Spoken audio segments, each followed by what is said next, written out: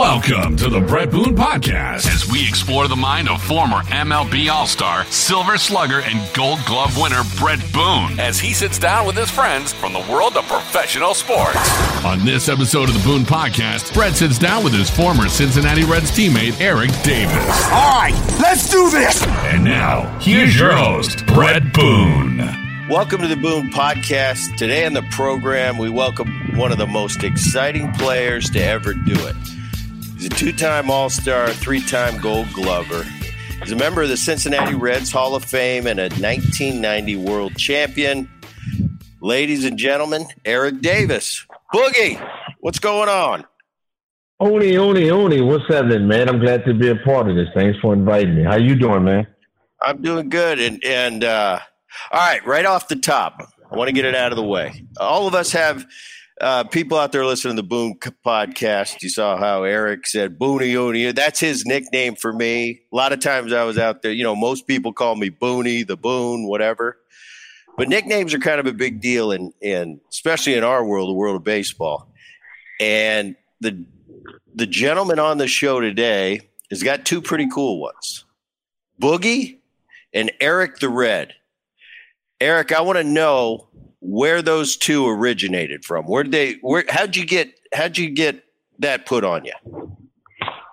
Well, first one, the one came from Chris Berman, which was huge because, the early 80s when he first started ESPN and started doing the highlights, he had nicknames for everybody and they kind of became his trademark. And so to get a nickname from Chris Berman on the positive side, that means that you was stepping up your game and you was part of that upper echelon or something. Because if he just said your regular name, you just hadn't gotten there yet. So he told me when I actually talked to him that he didn't know too much that was going to rhyme with me outside of Eric the Red. And it was also the epitome for me because of so many great players that wore that uniform. For me to be saddled with that was like an honor. Boogie was just a part of my fun, lively attitude and liking music and liking the dance. And when we used to go out, I used to break dance and do a lot of different things and stuff. So just Boogie just kind of stuck and guys just stuck with it. So I've kind of adopted it. So both of them was on a positive tip. So it was good. Yeah. Being Eric the Red, that is to this day. I mean, that's a pretty high profile franchise, the Cincinnati Reds. And you can always walk around and say, I'm Eric the Red. So that's I'm Eric the Red, baby. That's pretty cool. It's not the same when you call it yourself. It's like you giving yourself a nickname. I mean, if you give yourself a nickname, you was really trying hard. Nobody didn't know you if you had to give yourself a nickname. No, that's no fun. That's no fun. All right. So you're born and raised in L.A., grew up playing hoops with Byron Scott, and, it's kind of well documented. Your buddy was Darryl Strawberry. Tell me about Eric Davis's childhood. I had a good childhood in the 60s. Growing up in the 60s and the 70s in Los Angeles was different. My parents were from Mississippi, so growing up in the South was different from them.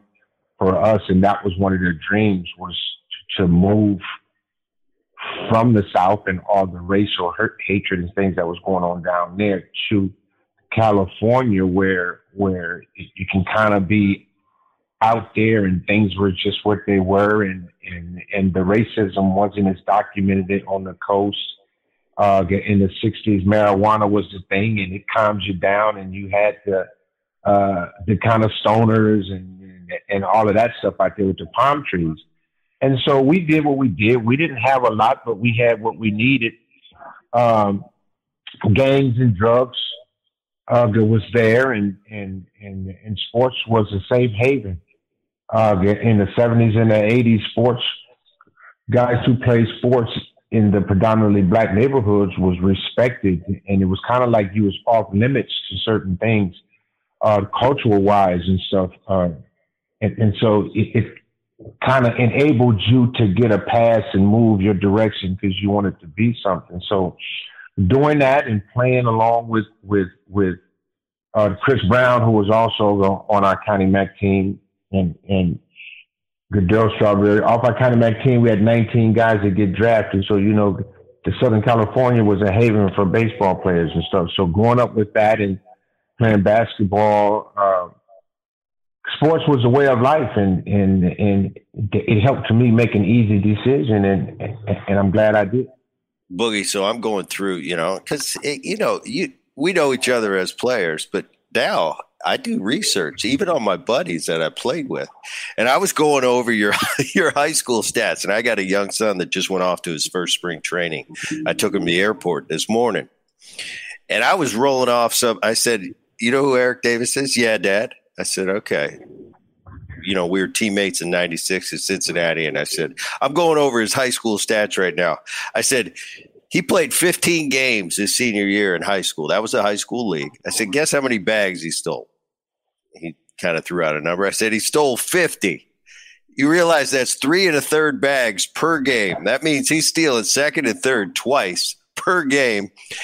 And then I look, and you're averaging 29 points and 10 assists on the basketball court. And I know that you wanted to play in the NBA as a young man. What changed? Well, that was my dream when I got to be older. I wasn't a kid that dreamt when he was 5 with the ball in the bed, all that kind of stuff. You know what I'm saying? Because some people had that childhood that wasn't mine. Walt Frazier was my idol with the New York Knicks because of his pizzazz, his style. His nickname was Clyde. He was smooth.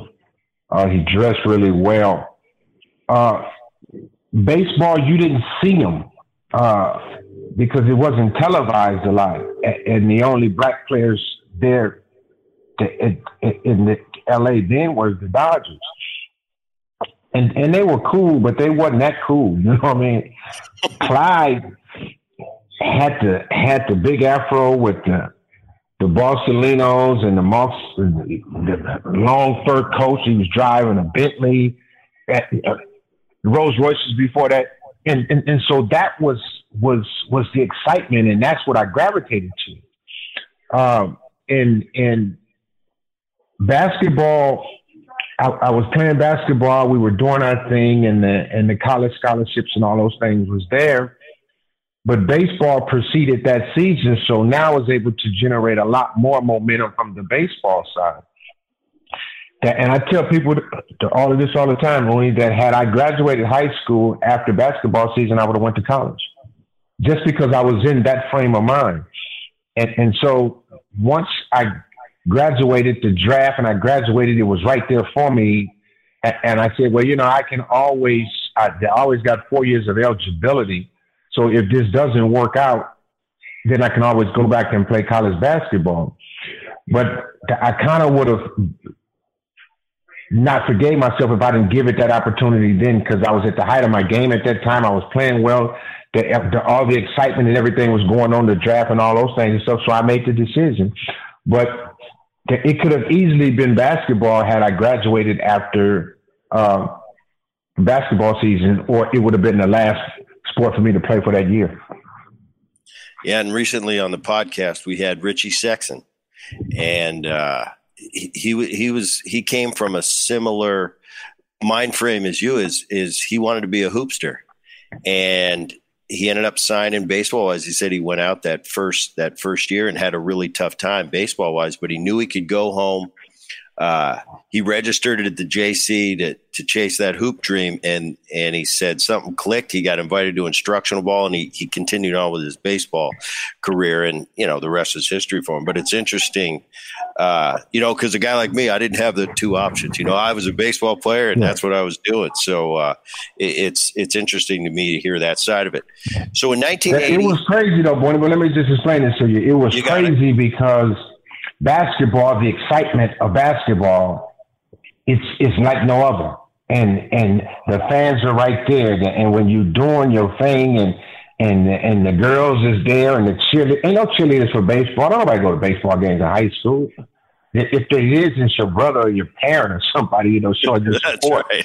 So you just didn't get the glamour and all the things behind high school sports. And for me, high school sports was it. If you didn't have fun in high school, I don't know what school you went to, or you must have had no friends, but all the games were sold out because we had a top team in the city, and if you didn't get there for the junior varsity game, you didn't get there to watch the varsity games. And I played varsity for 3 years, but just the excitement and the atmosphere behind that, and dunking on somebody, and the crowd going and all that stuff, that's what really pushed me to want to continue to play. But when baseball gave me that opportunity, and then I was able to display some of my basketball skills on the baseball side of it, that's what really took me to the next level. You think basketball helped you in your baseball career? Absolutely. I got recruited to high school to play football. I didn't even know I played basketball and baseball. So each sport that I played gave me something that the other sport didn't have. I mean, I got my physical toughness from playing football. I played wide receiver, cornerback, and ran back punch. So I didn't mind taking punishment. That's why I had a high pain tolerance. When I got hurt, I played. But then the quickness of my bat came from me being a point guard and dribbling and having strong hands and wrists.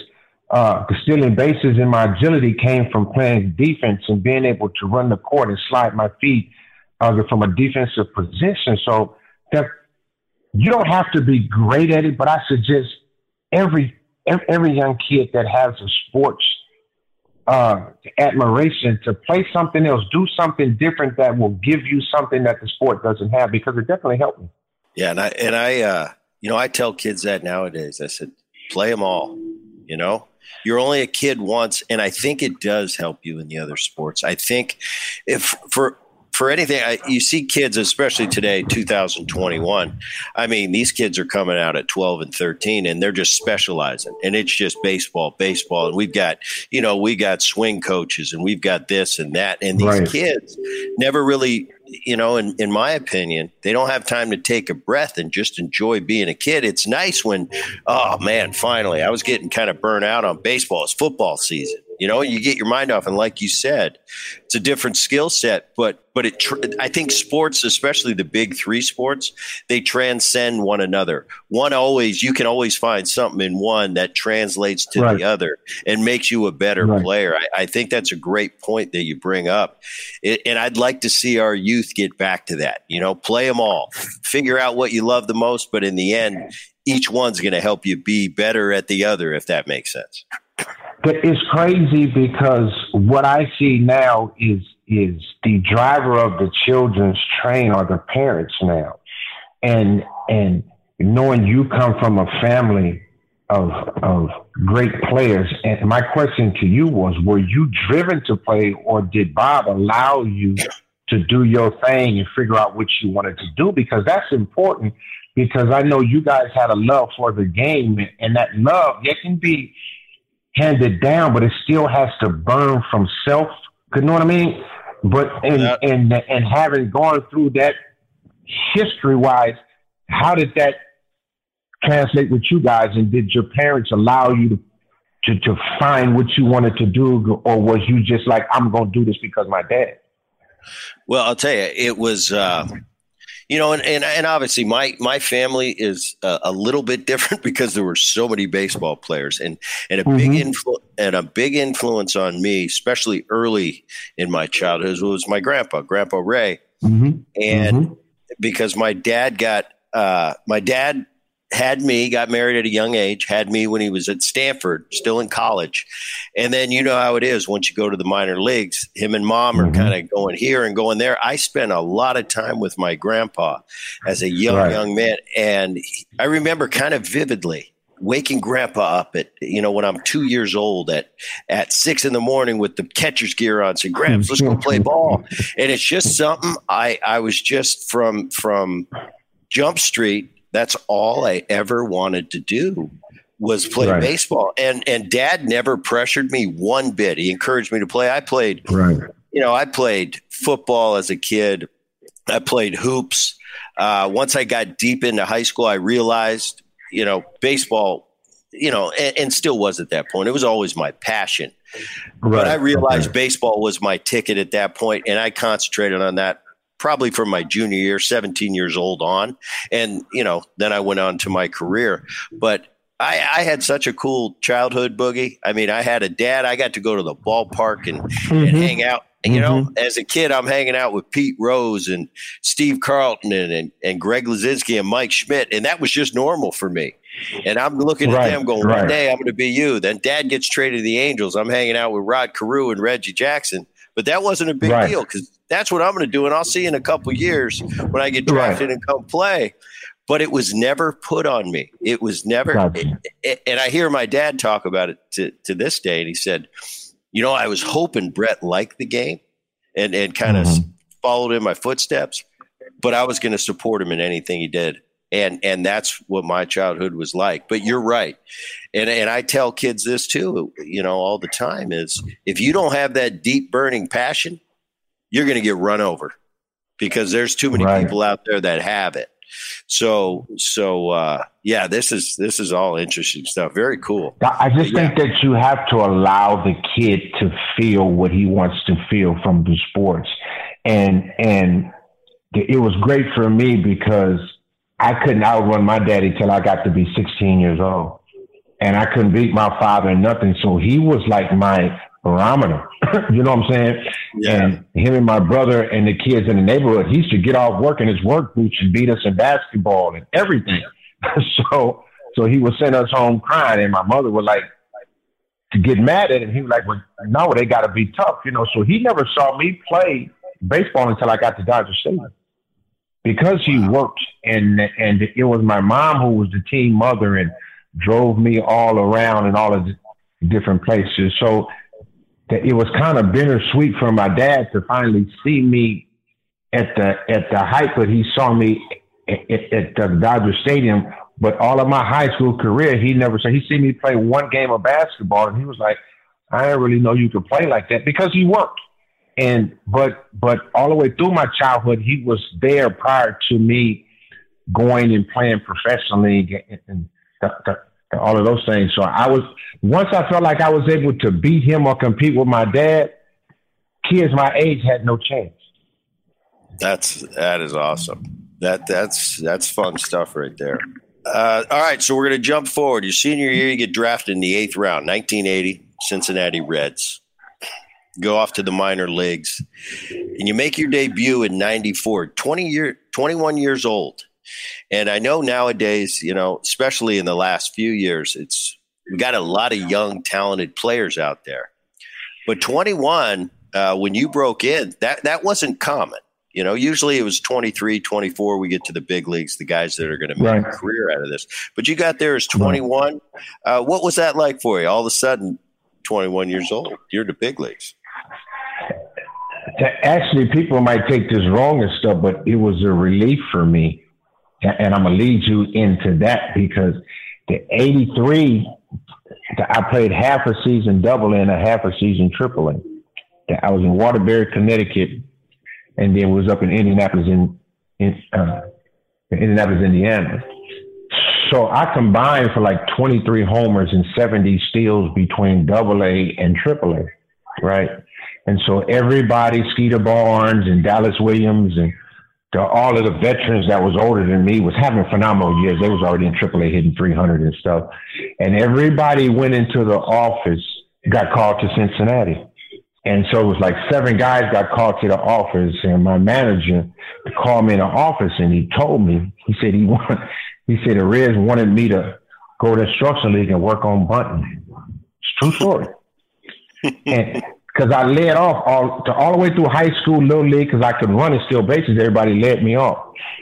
So they said they wanted me to go to instruction league and work on bunting. And so you're talking about a mixed emotion and a roller coaster ride, because I felt like, yeah, this was my time. It wasn't that I went up and played in 83. Really wasn't important. It was to get my feet wet because I felt like I had earned it because I was the number one prospect in the organization and all the above. So I go to instruction league, and for 2 weeks I bunted every ball. I didn't swing at a pitch. I don't care what the situation was, 3-2, bases loaded, I was bunting. So the farm director, Jim Hoffman, got mad at me and was like, "No, AD, we want you to play." I said, "No." They told me they wanted me to work on bunting, so I'm bunting. Mind you, it was a prize for winning the instruction league. You know, that was a big thing if y'all won it. And so we wasn't winning because I was bunting, so they ended up sending me home after 2 weeks because I bunted every ball. So going from that to then going to coming the next year in spring training, I get pulled off the bus on the way to the airport. So because I think I hit like 7 homers in spring training, and everybody's telling me, Bernie, so, you know, because see, Bernie had the machine gun. I don't know if he did it on you guys, but back then he had a toy machine gun. So when they was going to send you down, Bernie had to come get you. So Bernie had a toy machine gun. So when he look at you, he go, and then that means you had to go see the message because you was going to get cut. So Bernie would come around the back in Tampa, and he looked at me like, no, you ain't going. And I'd be like, oh, my God. Oh, wow. So now we get to the bus. I'm in my suit, and the whole 9 yards getting ready to go north. And they come get me off the bus. Said that they couldn't send a guy down, so I had to go down.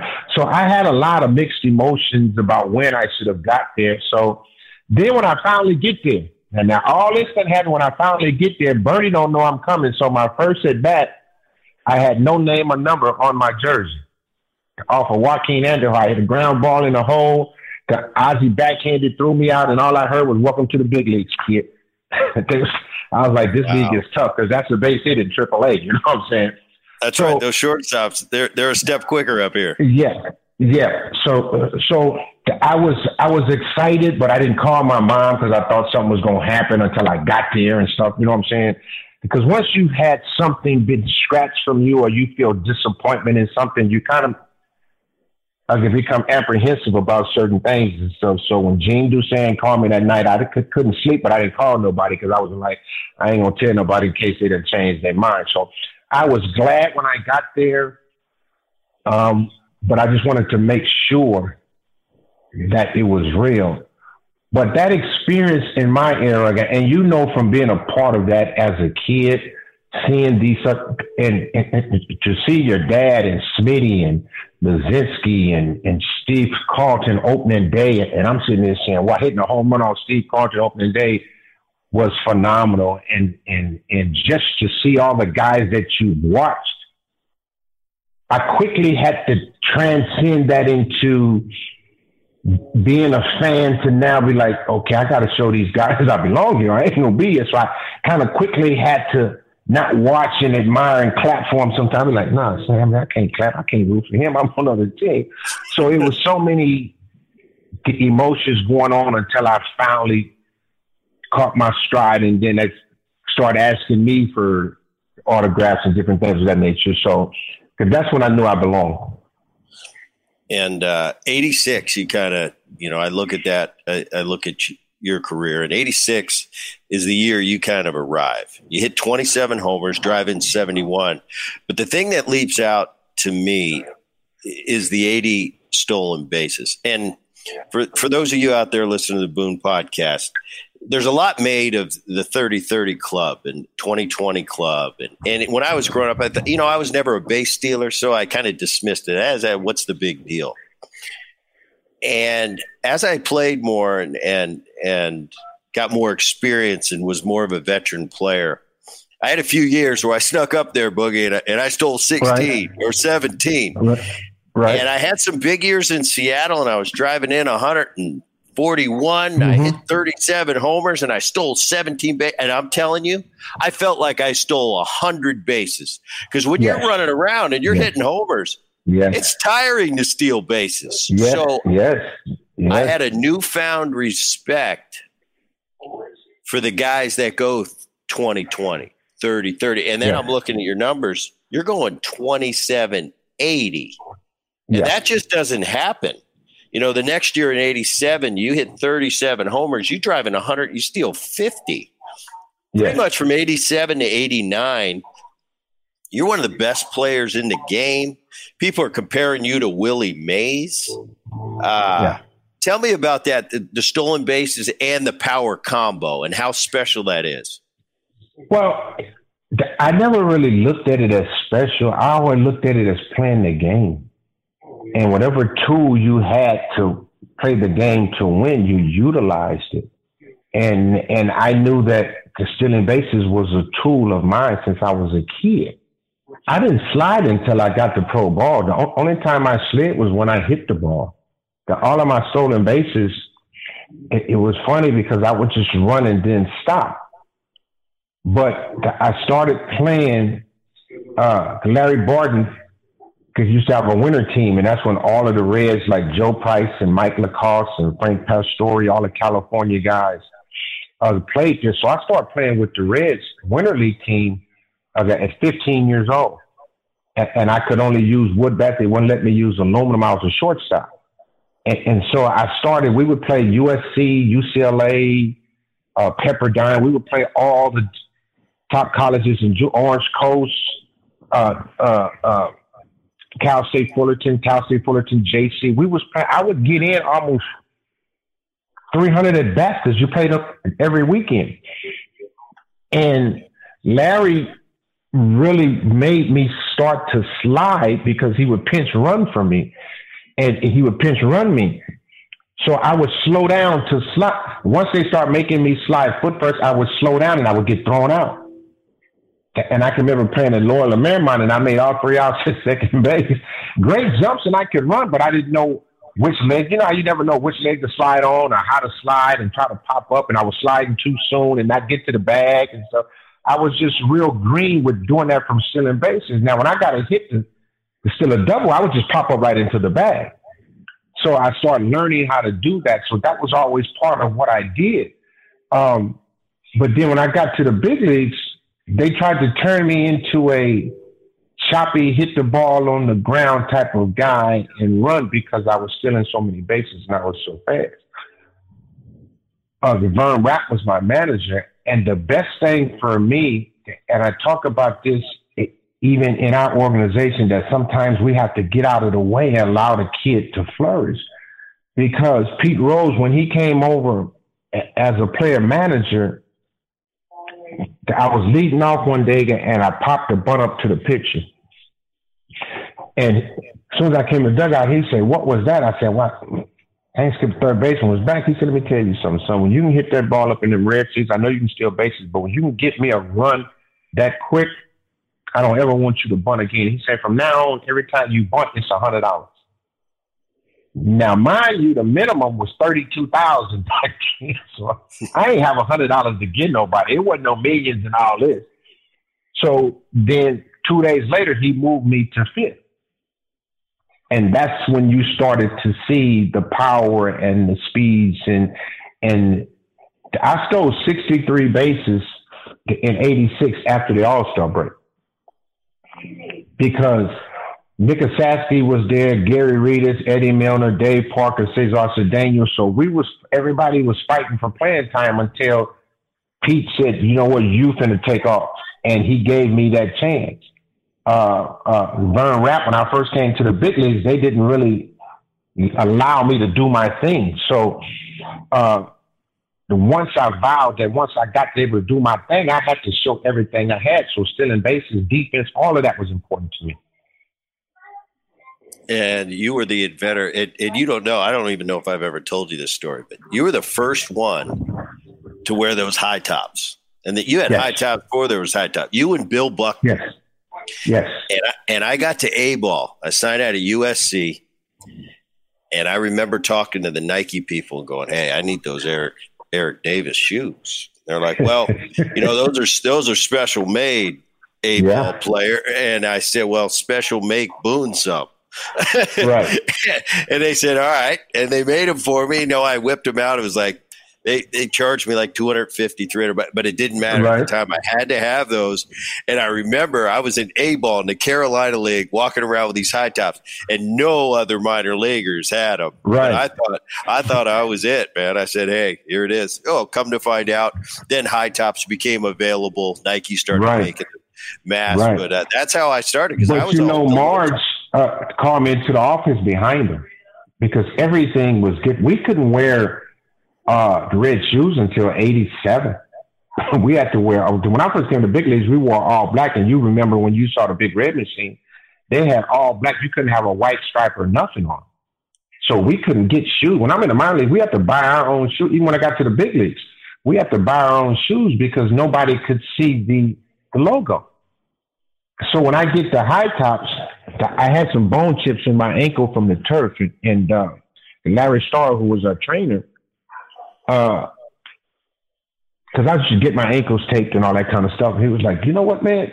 Did you wear low tops when you played the basketball? Did you ever twist your ankles? I said, no, I always wore high tops. He said, well, what do you think about wearing high tops? And I was like, man, I never thought about it. So that's where the idea came from. And then Mars shot, when I got him, she thought I was trying to make a cultural statement or something, but I needed some. And Larry Starr had to come up to her office to explain why I was wearing the high tops. She was, because you know how Mars was, she wanted to know everything about anything, and she didn't want nobody to be different from what the rules and regulations was at that time. So she was real scarce of anything that I did, anything. Right. And you talk about Marge and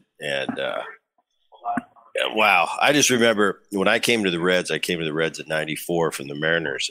And I remember, you get your bats in spring training. When you need another bat order, you put an order. And I remember Bernie Stowe going, Boone, over here, Marge likes to turn in your cracked bats when you get another dozen. Yeah. I'm kind of going, wait a minute.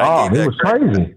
I gave that crack back to that kid in the stands. What do you want me to go get it back just so I can get some wood for tomorrow?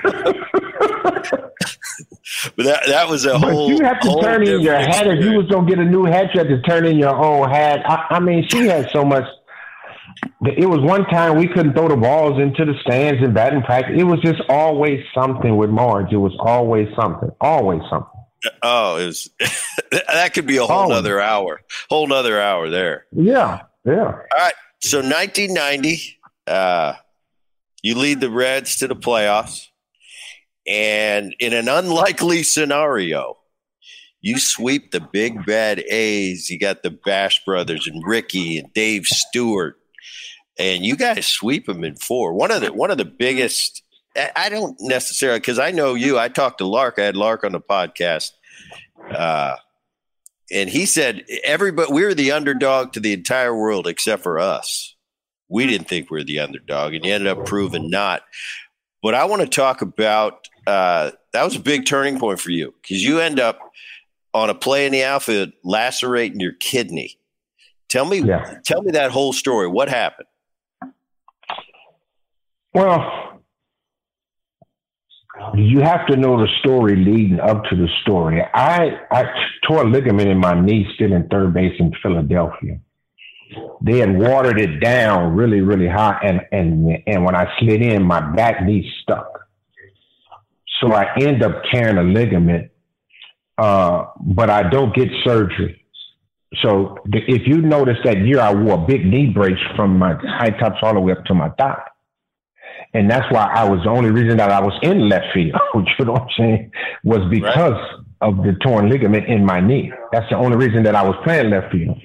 Because Billy Hatcher was the left fielder. I was the center fielder. And Billy had to move over to center for that series or for that second half of the year. Yes. So that was the reason that I was out of position anyway. But I'm going to make a play. And I had jammed my shoulder at probably like the last week of the season, running into the wall. So I'm telling myself, okay, I see the play. Willie McGee hits one, but it don't slice. So it's staying true. So I'm diving to catch it, but I'm telling myself, don't roll on your right side to catch it because of my shoulders. So I tell myself to roll to the left side, but when I hit, my elbow went up under my rib cage and punctured my kidney. So I dropped the ball. If you watch the play, I pick the ball up and I throw it all the way into Larkin backwards. Okay.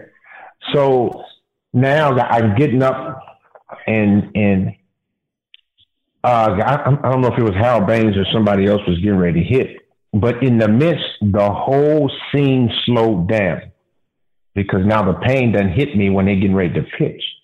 And I'm actually trying to call timeout to call Barry to call timeout to come get me because this ain't good. Something is not good. But nothing is coming out. And thank God he hit a fly ball to Paul, I think, or they did something. So I'm getting ready to lead off the fourth inning. I'm getting ready to lead off the second inning because I was at the plate when Hatcher got thrown out. So I sit down to grab my breath, and when I get ready to get up, I couldn't get up. So I called the trainer, and I'm like, something wrong. And that's when you can see the things, them taking me up them stairs in Oakland. You know how the clubhouse is up almost 3 flights of stairs in Oakland. Right. So I'm going up to these stairs, and the pain is just really enormous now. But I don't know what's happening. So what they do is our team doctor come down there, and he's telling me with this, and he don't really know what I did. I don't know how to lacerated my kidney. So he asked me to take a piss. He said, "You got to use the bathroom." I said, "Yeah, I got to use the bathroom." He said, "Well, take this cup so that we can see if there's any blood." And I pissed a big cup full of nothing but blood. And it scared me. And that's when I started crying, because anytime you urinate red, straight blood, no urine is coming out, it's just straight blood. So I'm knowing something is wrong. So it was crazy. So how they took me... Now, I got 50 people from L.A. and my mom and everybody. So my wife and my mom them come down, and they're going to take me to the hospital. So they put me in a van. I don't even get in an ambulance. They put me in a van, put me in the back of a van with my mom and my wife, and they lay me down. And it seemed like we go for 50 minutes only. And I don't know what hospital we end up. It seemed like we passed. But now, mind you, I got a police escort. Right? But his siren ain't on. We stopping at lights trying to get on the freeway and everything. So we going past, and now to know my mother is to know that I'm a mama's boy. I'm the baby. And she just at her wits because she's seeing what's happening. And she letting everybody have it. So we get close to the hospital, and he put the siren on just to get in the hospital. Now, might have took us 40 minutes. I done pissed a big gulp full of blood, and it take us 35, 40 minutes to get to the hospital, right? So when I get to the hospital, they check me in and stuff. And once they checked me in, that's all I knew. And the next thing I knew, I was in the bed with an epidural in my back. And Larry, I want to say Larry and somebody came by there the next day and said we had won, but I wasn't really in and out. And they left. After that, they left. After we won it, they was gone. And so my family and everybody is still at the hotel. Mind you, I'm in the hospital for 14 days in Oakland. Now, the doctor told me I was about 45 minutes away from them having to take my kidney out. But he said a blood clot formed around my kidney and stopped the bleeding. And that's the only thing that saved him from having to take my kidney out. So I stayed there, and he said, if you took a tomato and you just threw it on the ground, that's how my kidney looked. Just from that elbow, he said I could dive 1,000,000 times and never do it again. But at that time and that move, it was for that to happen. And so they put me on the plane. No, prior to that, they asked me, would the owners fly me back? Because they said, Eric, if you go back there, because I was going to stay in the hospital another 2 weeks, and they didn't want me there for a whole month. And so I was like, yeah, they'll fly me back. Why not? I'm that dude, and we just won. So my agent called Bob Quinn, and Bob Quinn said, you make $3 million, let him fly his own plane. And I was like, huh? He said, yeah, that's what you got to do. So I called Marge, and she said she didn't know nobody with this and this and this. So ultimately, I end up chartering the plane and sending her the bill. And that's when all of the rhetoric behind me and Marge and Bob Quinn and ultimately, that's why I got traded in 91, after 91 season, was because of how they knew they treated me. and Lou and all those guys after the fact. And me and Lou are friends now, but he always tell me how much of a mistake he made in all of that situation. Because there was no rules on how you handle with stuff. And I didn't stop urinating blood until February 15th, and we opened camp February 18th. And I didn't do any rehab or anything. And I want to say it set me back almost 4 years.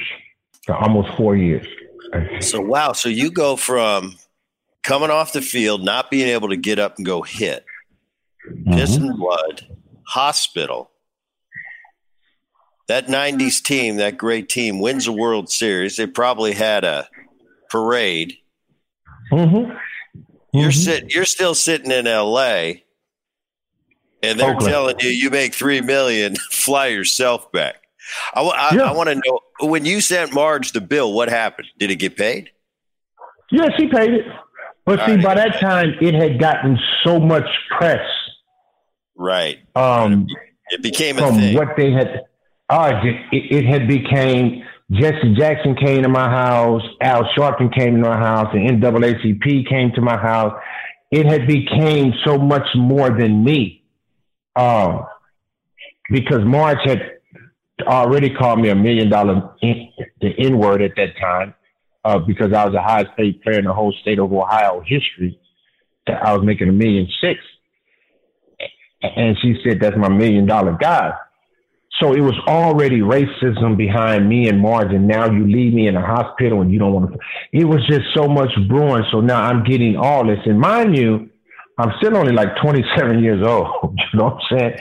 And I'm saying, well, wait a minute. This ain't the fairy tale after winning. You know what I'm saying? How am I into all this?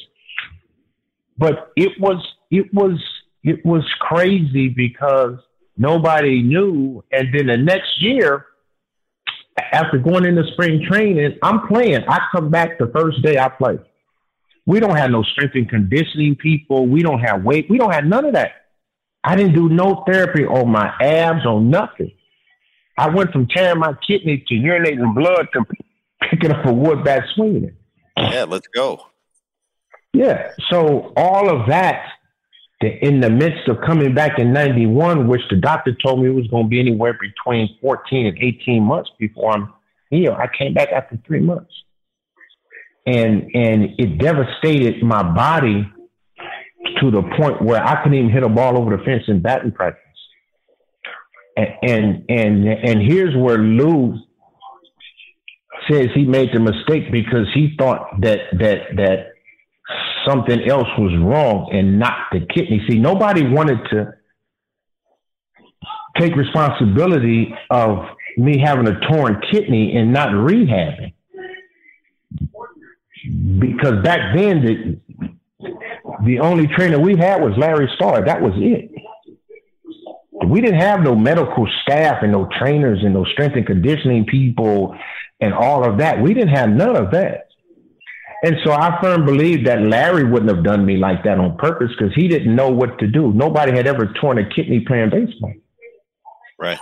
Now, it's protocols behind all that. Now the league won't let you play if you hurt too bad. You got to pass a certain protocol. So you got so many different things now. But the only thing that bothered me was I tried to play up until June. And I just couldn't do it no more. So I tell Lou and them something is wrong and stuff. So I hired my own physician, and he tells them not to. So we meeting with the brass, and the brass tell me, okay, ED, we're going to put you on a disabled list.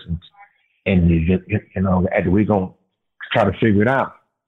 But they tell me, Lou Piniella them tell me, don't say nothing to the press, but they go make a statement saying they put me on a disabled list because I'm chronically tired. They still ain't admitted my kidney is the problem. They said I'm going to disable this because I'm chronically tired. So I blew a gasket and I MF'd all of them and I ridiculed all of them. And that's when Lou traded me during that offseason. So it was all behind that. Yeah. Mm-hmm. and it had to be after what you went through, and especially the year. I mean, that's a big year for Cincinnati. I mean, I know they had the Big Red Machine. Oh, yeah. When you guys won in 90, that was a big deal. I remember. Oh, it was huge. I remember watching that. And for the, at that time, you were their main star. You were the big boy in that lineup. Yes. Right. And everything you went through, and you're coming back, it had to be kind of, wow, uncomfortable to say the least when you come into spring training in 91. I mean, how was it from just, you talked about Lou, you talked about the Marge thing. How about your teammates? Was it? They was angry. Everybody was angry because they knew what was really going on. And they knew my leadership. See, I was there before any of them got there. Even though I was a couple years older, in experience, I was way ahead of Larkin and Dibble and Sabo and O'Neal and all these guys. Once we traded Parker to Oakland for the Jose Rio, it became my team. And so even though I'm still in the same age bracket as you guys, the experience, I'm way behind. I'm way past you guys. So I took over the leadership role. So anything that transpired came through me. So those guys was going to tear something up for me because that's the respect I had, and that's how I treated those guys. And they all knew that it was wrong and how it was going down and things of that nature. But me and Lou ultimately had a conversation, but the conversation came when I got to Baltimore and you guys was in Seattle. Right. And actually Rick Griffin was my first trainer when I was in Eugene. So that's how far me and Rick Griffin go back. Oh yeah. And him and Greg Riddoff was my first managers. So that's how that was. And that's when he apologized to me. He said, man, I was totally wrong about that whole scenario. And I accepted his apology, and we've been friends ever since. And we was always friends, but I just didn't like how he did that. I was like, you taking a side, and you should know me because I just almost killed myself on this field for you. Yeah. And you going to let them do me like that? So that's why me and him, that's why I got at it with him. From a player standpoint, if you don't play, I ain't going to be too mad at you because you don't know that union. But when you're a player and you see another player who, like yourself, who plays hard all the time, and then I don't back you for some other reason for them, nah, I'm not going to ever do that. So I felt like he crossed that line as a player, had played, and didn't support me when he knew I gave everything to the team. So I had to let him have it. Yeah. Would I have let him have it? Of course. Yeah, sure you could let him have it. Not Mooney. Yeah, wow. Yeah. Only would have let him have it quick. Oh, I'd have let him be. And that's probably why Dibble. That's probably why Dibble fought him. It had all built up. Yeah. That's probably why Dibble charged him. It had all built up and shit. You know what I'm saying? So I remember. He had to release some steam. Yeah. Shoot, I had my own. I came up with Lou, and man, you talk about going to blow. Me and him almost went to blows 5 times when I came up in Seattle. Mm-hmm. This was in 93, and then fast forward to the 01 when I go back to Seattle for that next tenure for me. It was a different ballgame. You know, Lou was my favorite at that time. So yeah, we had a battle. I think he had mellowed out and he had saw the pressures of winning. He had really subdued himself, and he was still feisty with the umpires and stuff, but he seemed like he enjoyed it more. He enjoyed the job more than he did the early part of his career. Right. And that's just I mean, that story right there and that time, I don't know if it, well, I'm sure a lot of people have heard that, but hearing it for me, that's a pretty fascinating story and big at the time for you. Like you said, you're only 27. Yeah. I couldn't imagine sitting in that hospital room being that main guy in that lineup. My team just won the World Series, and I'm like, guys, I'm here. If you want to come over and get me, take me back on the plane with you. It was funny because I didn't know we had won for like 5 days and stuff because I was incapacitated. They just kept me on morphine because I had an epidural. And so I'd be in and out, and I'd see my mom and my wife and them, and I'd be up a little while, and then I'd go out, and I'd be up a while. And so I didn't really start coming around consistently for about a week. And then that's when I really know we had won the World Series and we had beat them in 4 and all that kind of stuff. But I didn't really know the initial when I got there. No, I didn't have no idea. Wow. No. So we fast forward a little bit. So after 91, and you mentioned a lot of the reasons behind you moving on to LA was everything that transpired in that 90 season. You get reunited with Straw, I remember, and you had some injuries. And man, I've been operated on 13 times. I said I've been operated on 13 times. Yeah, how was that? It was amazing. It was great, you know. To being able to play with Daryl and to play at home, but I tell people this all the time. I wouldn't have never went home because home is not for everybody. I knew too many people, and it wasn't a good atmosphere for me at that time in my life. Because I was still in the legacy making. I was still about the game, and I knew being at home wouldn't have been just about the game. It would have been about everybody else in the neighborhood and the kids and the high schools and all the people that I grew up with. It became more of that. So what I did was I bought 12 season tickets. I bought season tickets for my family, and then I bought some for them to give to the other family members when they wanted to come, so that they couldn't just call me every day and be like, can I come to the game? Because I didn't want that. But the games that Daryl and myself played together, I think we might have been like 36-5 or 36-6 or something like that. We just couldn't stay on the field. I had triple surgery. I had surgery on my hand, my wrist, and my shoulder. I dove after the ball. Straw hurt his back, so Tommy moved me from left to right. The same night Daryl hurt his back, I blew my shoulder out, making a diving backhand catch in right center field. You know, so it was just one thing after the other. And I'm still trying to heal from the kidney. The swing so some days it feel like I got it, then other days it was like it was nothing there. You know, you feel like it, because you know when you hit a ball and you be like, ooh, yeah. And then they catch it at the wall, and you be like, damn, I know I hit that ball better than that. Then you start looking at the flag, and the flag blowing out. And that's what we used to call, wait a minute. I used to go out of the high the flag ain't blowing in. The flag is blowing out, and it get to the wall. You're like, well, damn, wait a minute. Something's not right. So I dealt with that for almost 2.5 years. That'll weigh on your psyche, too. When that ball, you know it's gone, and it's not gone. Man, it wasn't even close on it. And I was like, damn. So what's really happening? Have I lost it or this or that? And it was, so I had to go through all of that. But what saved me was going to Detroit and then having a neck problem. Ran into the wall in Fenway Park and messed my neck up. And then we had the strike in 94. So I had surgery in 94 on my neck.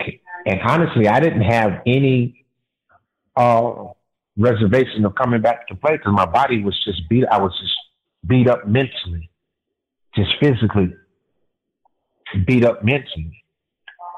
And the only reason I came back is I told Lark that if they made the playoffs, I would come watch because I didn't go to no games. And they end up 95. They swept the Braves, and then they played the Dodgers. And they came to Dodger Stadium, so I came to the game, and I was on the field, and Marge saw me. And she was like, "Eric, you look great. Are you're not going to play anymore?" I said, "No, I don't think I'm going to play anymore." She said, "Well, you need to try if you want to play out. I would love for you to come back to Cincinnati." So I was like, "Well, shit. Well, wait a minute. Hold on now. All right." And then I said, okay, well, give me a month to work out. Mind you, I had not done anything in almost a year and a half. I didn't pick up a bat. I didn't train. I didn't do nothing. So I started training.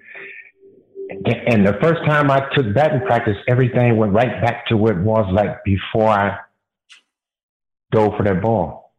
My hands were in the right spot. My stride was there. The whip was there. And I was like, uh-oh. You know? So I've always had challenges and trying to figure out things in adversity where it was always somebody that was trying to prohibit me. In that 96 season, because I remember I got there in 94. We had Kevin Mitchell. He has a huge year. You know, he's kind of that rock in the middle of our lineup. And that was, like you said, it was the strike year. Mitchell leaves. We bring in Ronnie Gant, who's coming off that motorcycle accident, yeah. You know, in his Braves stardom. We get him for 1 year. He's essentially comeback player of the year. Then it comes to 96. And here comes Eric the Red back home to Cincinnati. And what happens? Comeback player of the year. And we're looking at Jim Bowden going, how are you pulling this many rabbits out of the hat? How are you this right this many times in a row? How fulfilling is that for you after all this you'd been through, you know, to this point? Well, it was once again, I had mixed emotions because when I signed, Davey Johnson was the manager. Okay. Then, for whatever reason, Morris don't bring him back because his girlfriend and what all that happened. Ray Knight take over. Okay. Now, me and Ray had a fight in 86. So I'm looking at this dude. So if you can remember, Ray did everything for me not to make the team. I wasn't on the field with y'all. I was on the backside with the guys you know gonna get cut. Because remember the boy Kelly came from Atlanta, was a center fielder. Mike Kelly. And Vince Coleman was the left fielder because Vince Coleman came over there and Reggie Sanders was the right fielder. That's exactly right. So he did everything he could to cut me because of the fight that we had when I played. So I knew that once he got the managerial job, it was going to be tough. But just my inner strength of me being able to read people, I saw what he was trying to do, and I didn't let him stop the journey. Because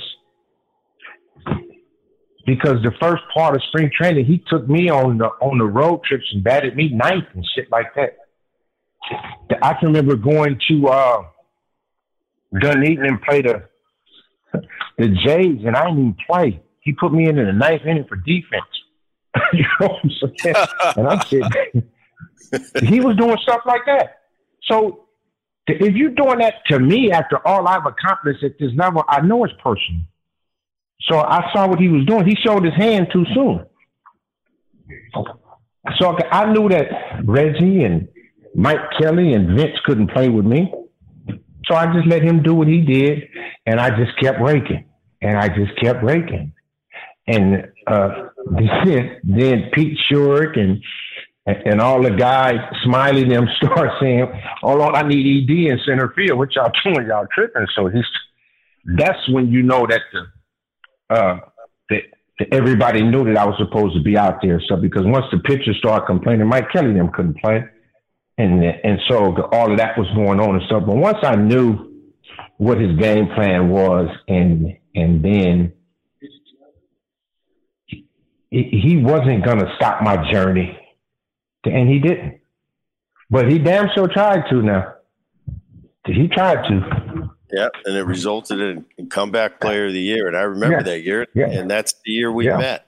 And and you know, and the more we talk, I see a lot because when I came to Cincinnati, I was a young player. This is before you came back in '96. And I see how big of a, because when I first got there, I didn't know Eric Davis. I knew Eric Davis, but I didn't know him. But I'd heard the stories, and I can see just in our talk right now how much you rubbed off on your teammates, and how much Barry looked to you You know, you were the guy that Barry looked to. And then when you left, Barry took on your role. And it comes through so vividly in talking to you today. I see where Barry got it. Barry got it from Boogie. Right. You know, Boogie got it from somebody else, you know, and that's how this game is. And that's how this brotherhood is in the game of baseball. Absolutely. That is absolutely. So awesome. And I mean, it doesn't stop for you. You go from there, 97, you get colon cancer. Yeah, at this point, Eric, you got to be going, all right, what's next? Hey, man. It was just like, it was one thing, and I mean, I'm just on the ropes. Tremendous stuff. Yeah, I'm leading the American League, and I'm hitting like 390, man, in May. Just bullet after bullet after bullet, homers and stuff like that. And we're in Cleveland, and I just hit a triple, and I score on a sacrifice fly, and I kind of collide with Sandy, and brush it off. I score, and I'm sitting down once again. The third out, I can't get up. The pain hit me just like that once again. So they take me out and they run in Texas on me and they don't find us. So they give me some pain pills and I play the next day. But I'm feeling sluggish and I'm saying something ain't right because now the bat, I can't whip the bat and stuff. So I get through that game. And so we go from Cleveland to New York. And we had a day game. And I played a day game and I'm sitting back home at the hotel, and now the pain is really excruciating. So I call a trainer. They put me on the train from Baltimore, from New York to Baltimore. And the paramedics pick me up from the train station and take me to University of Maryland Hospital. I'm there for 8 days. But they tell me that I have an abscess in my stomach, but they can't tell me how it got there. So I'm saying, okay, what is an abscess? It's bacteria that build up. It's a mass. So I'm saying, okay, well, how did it get there? They can't tell me. Nobody can tell me how this mass gets in my body. So thank God. But what they did was they put a catheter in my stomach and tried to drain it overnight. So whatever they pull out, It was like, well, it's not shrinking and stuff like that. So luckily, I had a friend that was from D.C. And she told me, check out of University of Maryland and go to Johns Hopkins. Mind you, I had been in that hospital for 9 days. They was going to let me go back to play.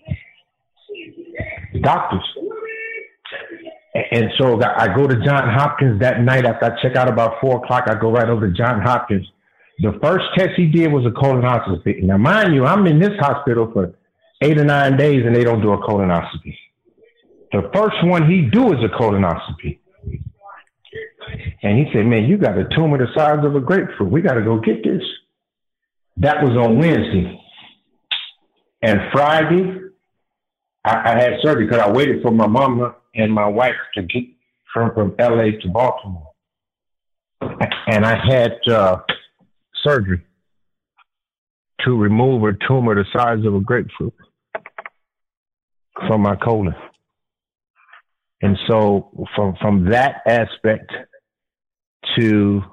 but you know, it was a relief because for not knowing for 9 days, and that was the scariest part is when somebody tells you got something, you don't know how it got there. That was more painful than me finding out. When I found out, it was like a relief for me. I was like, okay, thank God we can go get it. He was like, you ready? I said, yeah, we ready.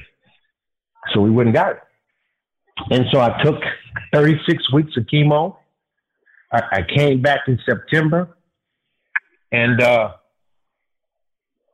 played after that. And then came back and won my second comeback for the year award. They hit 23. They hit 328. 28 bombs and 90 ribbies or something like that in 98. Yep. And now that was more gratifying than anything that I had ever done was to come back from cancer. Because when, you know, you talk about cancer, you talk about death. Yeah. And that's all we know is death from cancer. And to know all of that has transpired and everything that would happen, and then to come from that. So that was my biggest accomplishment. Yeah, that's unbelievable. And by this time in your career, I mean, talk about going through some trials and some tribulations. Oh my God, that's unbelievable. You know, you look at guys and you always say, "Hey, you've never walked in his shoes." Well, you listen, yeah. you listen to Boogie on the Boone podcast. You'll see what it's like to be at the height, and to be at the bottom, and the way you just kept getting up. And you move on. And I wrote a book called Born to Play. And I named it Born to Play because I felt at that time all the things that I had gone through physically and mentally, and I was still here playing at a high level, that I was born to play this game. And that's why I chose that title. Born to Play. Mm-hmm. You're listening to the Boone podcast. Check it out. Yep, that's the Boone podcast. Uni. So you go 99, 2000, the Cardinals. You finish up with the Giants, and you retire after the 01 season. Yes. But 2004, Reds Hall of Fame calls Eric Davis being inducted in the Reds Hall of Fame. How'd that feel? It was huge. It was huge. Just knowing the history of that franchise and how many great – I didn't even know they had a Hall of Fame. Until they called me, I did not know they had a Hall of Fame. So, because prior to that, I don't even know when they resurrected it. I know they had it before, but we never went to a ceremony when I was playing here. So, I didn't even know that it existed. And once I started to realize the importance of the players, and I've always knew I'm a baseball advocate, and so knowing how many Frank Robinson and Bobby Tolan and to Pete to Ted Kaczewski, it was so many players that wore that uniform, and I mean wore it with some damage. You know what I'm saying? And had accomplished a lot of things, and to be a part of that was just mind-blowing. This is mind-blowing. I would say it was the most humbling feeling I ever had. Biggest influence in your life, Eric? Outside of my father, probably Dave Parker. Because of the time that I came to the big leagues, and the connection that we instantly had because of the things that he had gone through. And he was still going through at that time. So, because, you know, he was still dealing with that drug situation in Pittsburgh.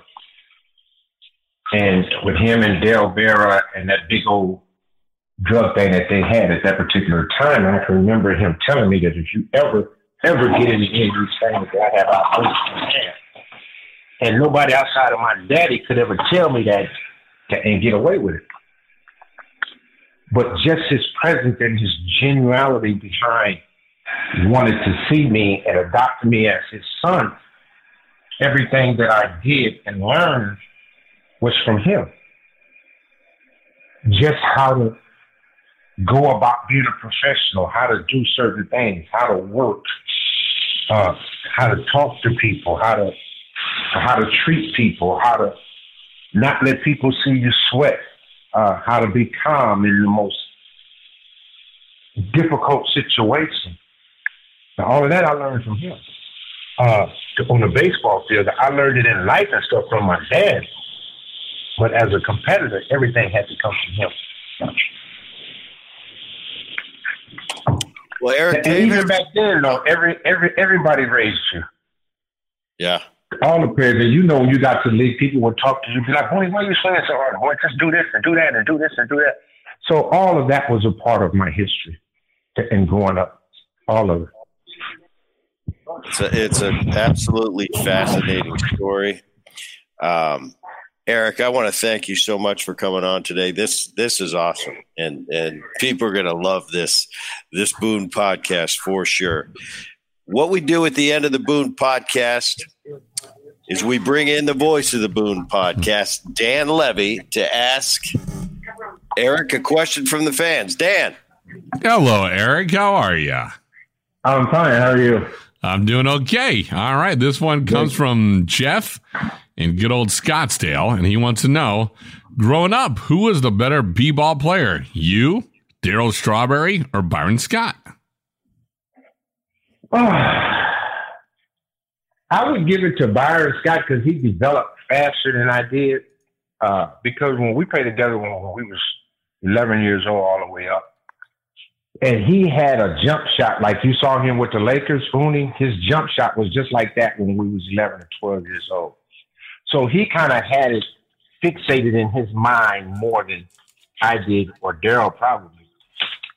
But I would give it to him and stuff, but I wasn't far now. I wasn't far. And the last one is, it's a bonus question from Todd from Anaheim. Do you think you could have made it to the NBA if that's the direction you were going to go? Hands down. Oh, absolutely. Absolutely. No question. All right. Yes.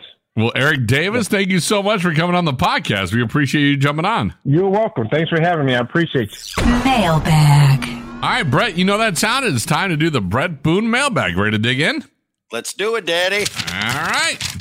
Mark in Seattle. Brett, what is your favorite meal? If you were going to the chair, what would your last meal really be?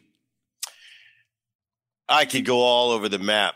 I'm gonna keep it basic. I'm gonna say Philly or New Jersey style pizza.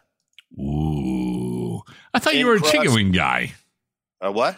I thought you were a chicken wing guy. If you cook it right, I love everything. But there's so many things I'd want to get. I'd just simplify it. Give me a back east thin crust pizza. Got it. That does sound about right. Okay, let's go back into the old mailbag and dig out number 2. Brett, this one is from Mike in Phoenix. What is the best hitting tip anyone has ever given you? Let it rip. Let it rip. And that's what I always did. Oddly enough, that's the exact same advice I give my son when he's got a stomachache. Different let it rip, but I feel you, Dan. Let it rip. Do you remember who gave that to you? Was that your dad or was that a hitting coach? No, because, especially when you get in professional baseball, you get so many people pulling at you from so many different angles that want to tell you, make changes. You have some guys that want to change it. The good guys let you be you and figure it out yourself. But the best guys, it's always when we try to oversimplify or analyze our swings. It's better to step back, clear your mind of everything, see that ball, and knock the crap out of it. All right. Well, that'll do it for the Brett Boone mailbag, and that's going to do it for the Brett Boone podcast. My name is Dan Levy. I'm the technical director, producer, and also the voice of the podcast. Executive producer is all handled by the one, the only, the man, Rich Herrera. Digital content gets taken care of by Liz Landry. Please share the Boone podcast with neighbors and friends, and make sure you subscribe to the Boone podcast so you never miss an episode of the show. And while you're at it, please give it a 5-star rating and share your feelings about the Boone podcast by leaving a review on whatever platform you listen to the show. For all of us here on the Boone podcast, I'm Dan Levy. Thanks for listening. We'll see you next time.